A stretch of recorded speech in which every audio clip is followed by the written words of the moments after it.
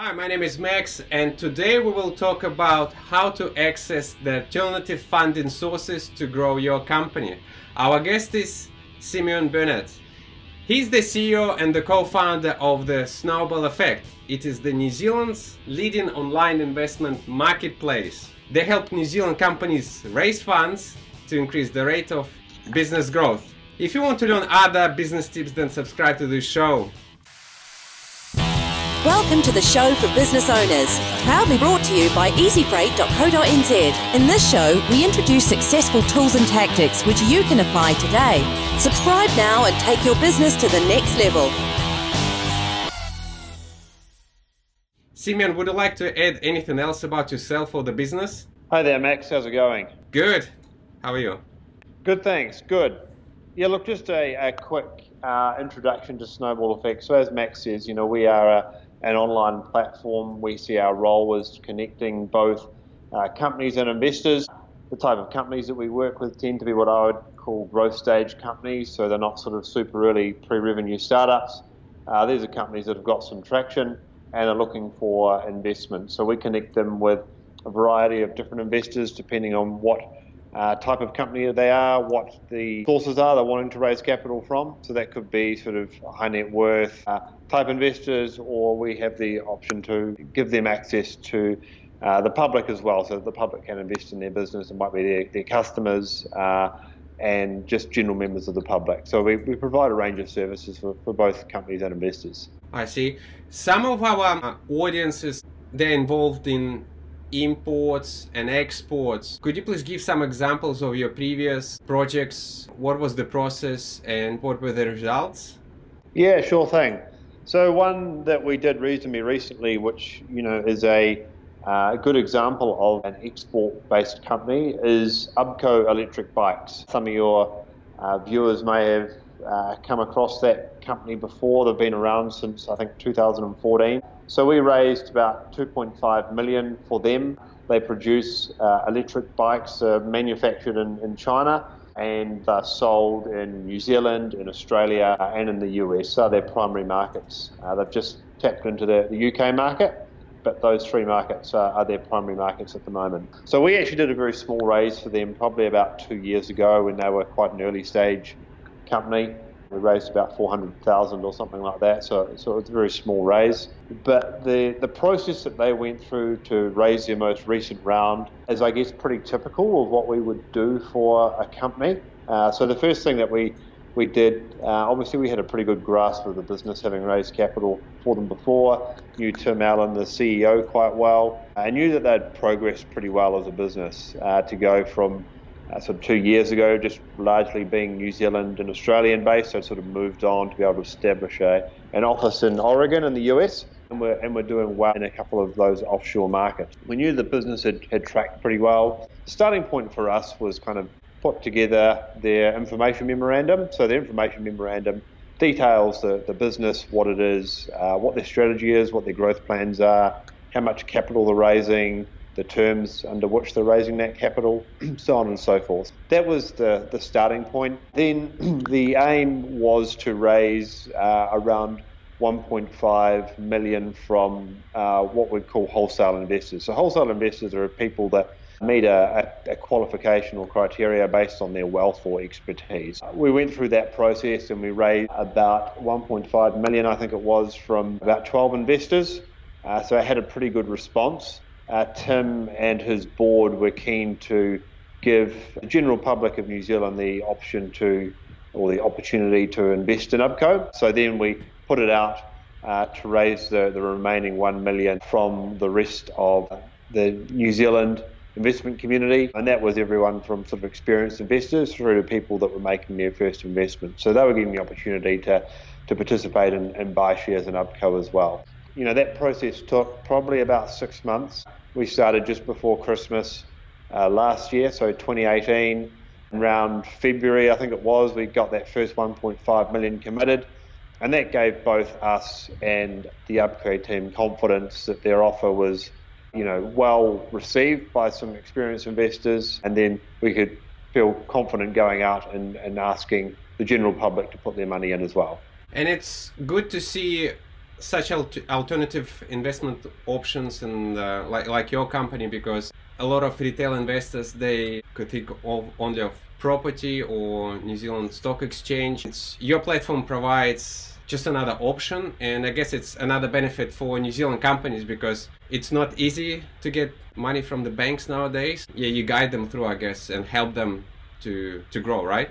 Yeah, and look, I think kind of maybe like a very brief overview of the New Zealand capital markets is kind of useful just for people to get a grasp of kind of where we sit in that spectrum, because you talk about sort of banks and the stock exchange, you know, how does all that sort of come together and where do we fit?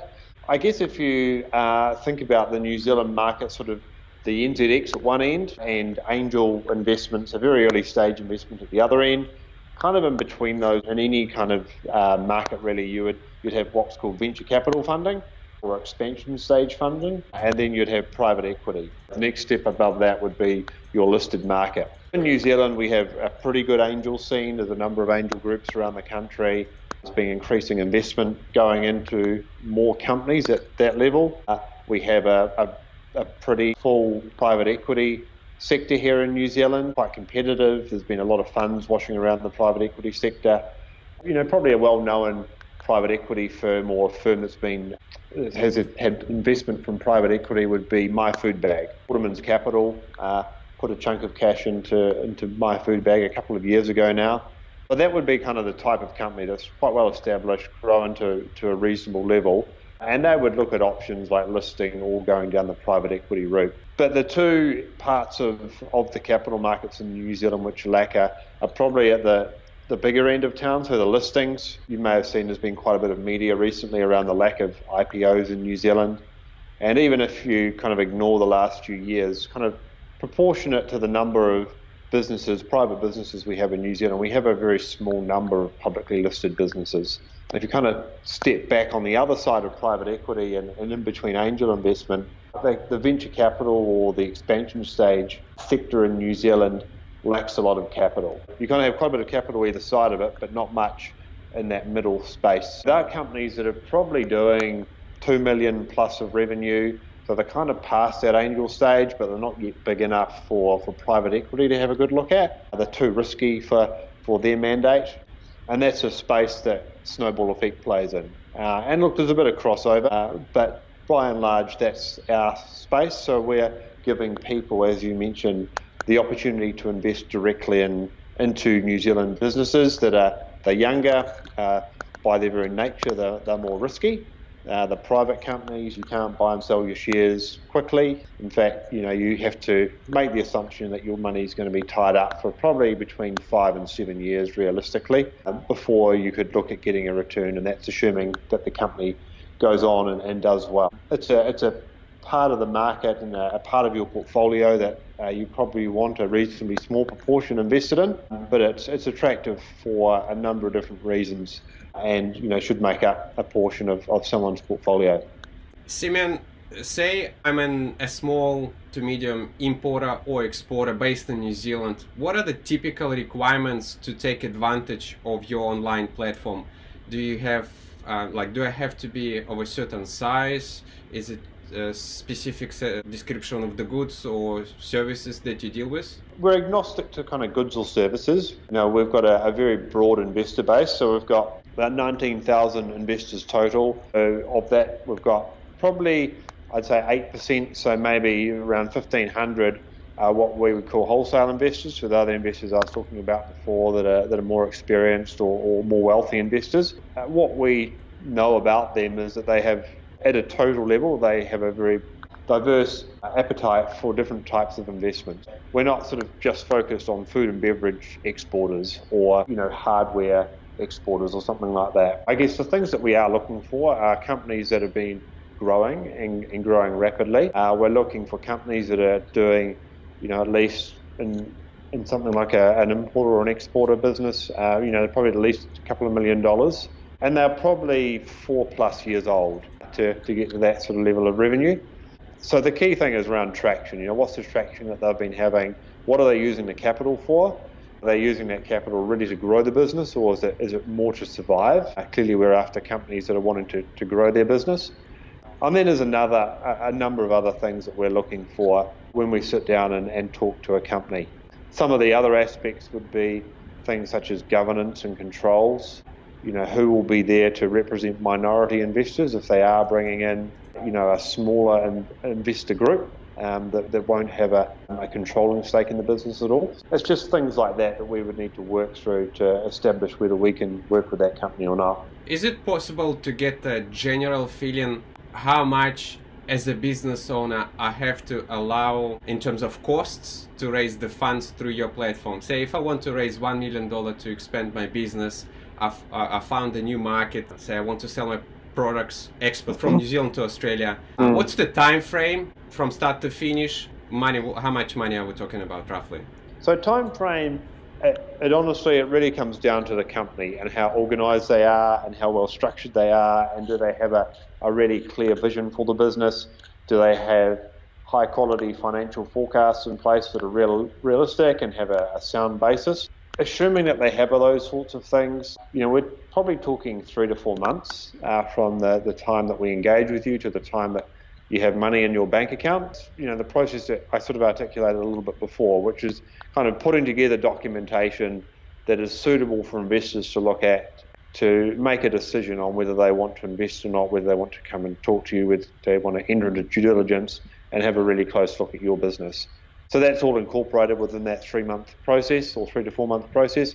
But, we've worked with companies before where it's taken a year to raise the capital. And that's not because they're a bad business or anything. It's because we've started off a process. There's an investor that's come in. They've been interested in it. They've undertaken a due diligence process that's taken a period of time. Maybe they've come in for a portion of the capital that company wants. And then we've gone on and put that company in front of some other investors, and that process has continued. Raising capital does take time. It is something that you need to commit to, and it is something that will distract you from your day-to-day running of the business to some degree. In terms of the costs, so the way we work is that we take an upfront fee to help put together those documents to get in front of investors. Depending on the work that we're doing and how much effort is required on our side, it'll cost anywhere up to $20,000 to put all that together. We'll be working with the lawyers. If you've got sort of a legal team that support you, if you don't, we can put you in touch with people. But we'll work with those lawyers to get all the different legal documents drafted up. We'll have the offer material that we'll put together. We'll do all the design work for you. And then we move into the capital raising phase, and that is largely driven, or is completely driven by success. We take a portion of the capital that you raise as our success fee. So if you don't raise the capital, then we don't get paid. And that depends on how much you're raising. Broadly speaking, anywhere up to $2 million, we'll take 7.5% of that. And if you're raising up to $5 million, the weighted average would probably be something like 5% or something like that. It just sort of tapers off the more that you're raising. If you've just joined us, I'm talking to Simeon Burnett from Snowball Effect, and if you find this information useful, subscribe to the show. Talking about success, what would you say were the common mistakes before and after capital raising? How to make sure that you can continue growing your company even though you've secured the funding, but it's another thing to implement it properly? Yeah, I think it varies for each business depending on what sector they're in, depending on the type of business that they have. Broadly speaking, some of the challenges that we see probably both before and after capital raising, certainly before, would be kind of I would sort of say a really good grasp of their financial position as a company. Do they really understand cash flow and cash flow management? A lot of companies come to us and they've just got a profit and loss statement, and they've got a forecast based off that. And you find with a lot of companies that are working capital hungry, a lot of business owners really underestimate how much working capital that they will need to fund the growth of their business. Part of what we'll do is we'll try and connect them up with people that we think will do a good job in helping them really understand the financial state of their business and being able to forecast all of that, because any investor is going to want to dive into those forecasts and understand some of those key assumptions that the business has made in terms of the cash that they're raising. Having a really solid understanding of that is obviously critical from a capital raising point of view, but also just as much as running your business and making sure that you've got the cash to do what you need to do. Once they've raised the capital, I think one of the areas that businesses typically struggle is communication with investors. They've raised the capital, 6 months has gone past, and it's easy for people, business owners, to forget to keep their investors up to speed with what they're doing. That's something that we help companies with, so we'll sit down with them and we will help them put together their quarterly updates that they send out to investors. We know that investors obviously want to be part of that journey, the story of that company, which is part of the reason, sort of aside from potential financial gain, why they invest. They want to be part of that story. Keeping them up to speed with how you're going as a business is absolutely critical. And quarterly reporting, once you get into the cadence of it and understand what it is that investors are looking for, that it's not something that needs to take up a whole heap of time. It's just being disciplined about doing it, and just bearing in mind that, you know, the businesses move and they change and they evolve, but you need to keep your investors up to speed with how things are going. And there's big advantages for a company in doing that. It's not just about a cost to you of keeping investors over what it is that you're doing. If you go back to raise more capital, there's a lot of evidence that says that companies that keep up their communications have an easier job of raising capital from those investors in the future. I appreciate your information and advice, and I know you're a busy man, so I'd like to move to some 3 quick rapid-fire questions. Sure thing. Could you please share, Simeon, your best purchase or investment that you've done personally for yourself this year? Best purchase? I'm going to have to say my boots that I'm wearing at the moment. I've been very happy with them. They weren't cheap, but they're very comfortable to wear. Have maintained a good look to them over the last few months, so I'm really happy with them. Thanks for sharing that. And what about your best business purchase or investment that you've done this year? Personally, I haven't invested in too much outside of my own business, so Snowball Effect.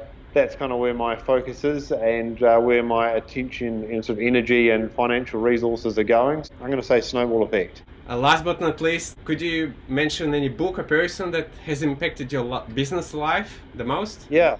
So a book that I've found really good, and it's kind of one of those books that you kind of read a little bit, and then you put it down and you think about it, and then some point in the future you pick it up, read a little bit more, put it down, and sort of marinate away, let it marinate away kind of what's been said. Is the book, it's called The Hard Thing About Hard Things by Ben Horowitz. Some of you may have read that book. I found it to be really insightful. I think Ben had some really good thoughts about people management and hiring and recruiting and that process. Ben was one of the co-founders of Netscape back in the day. He is now part of Andreessen Horowitz, which is a well-known VC firm in the US. I'd recommend looking that right up, and I'm sure there's probably something in there for everyone. If you didn't have a chance to write down the name of the book and other company names, we will mention that down in the comments below. Simeon, would you like to advise the audience how they can contact you and learn about your business? Sure thing. The best way is always just go to snowballeffect.co.nz. That's obviously our website. Get in contact with me directly, Simeon, so that's Simeon at snowballeffect.co.nz. All those details are on the website as well if you didn't pick that up. So I look forward to hearing from some of you viewers. Thank you for your time. Cheers, Max.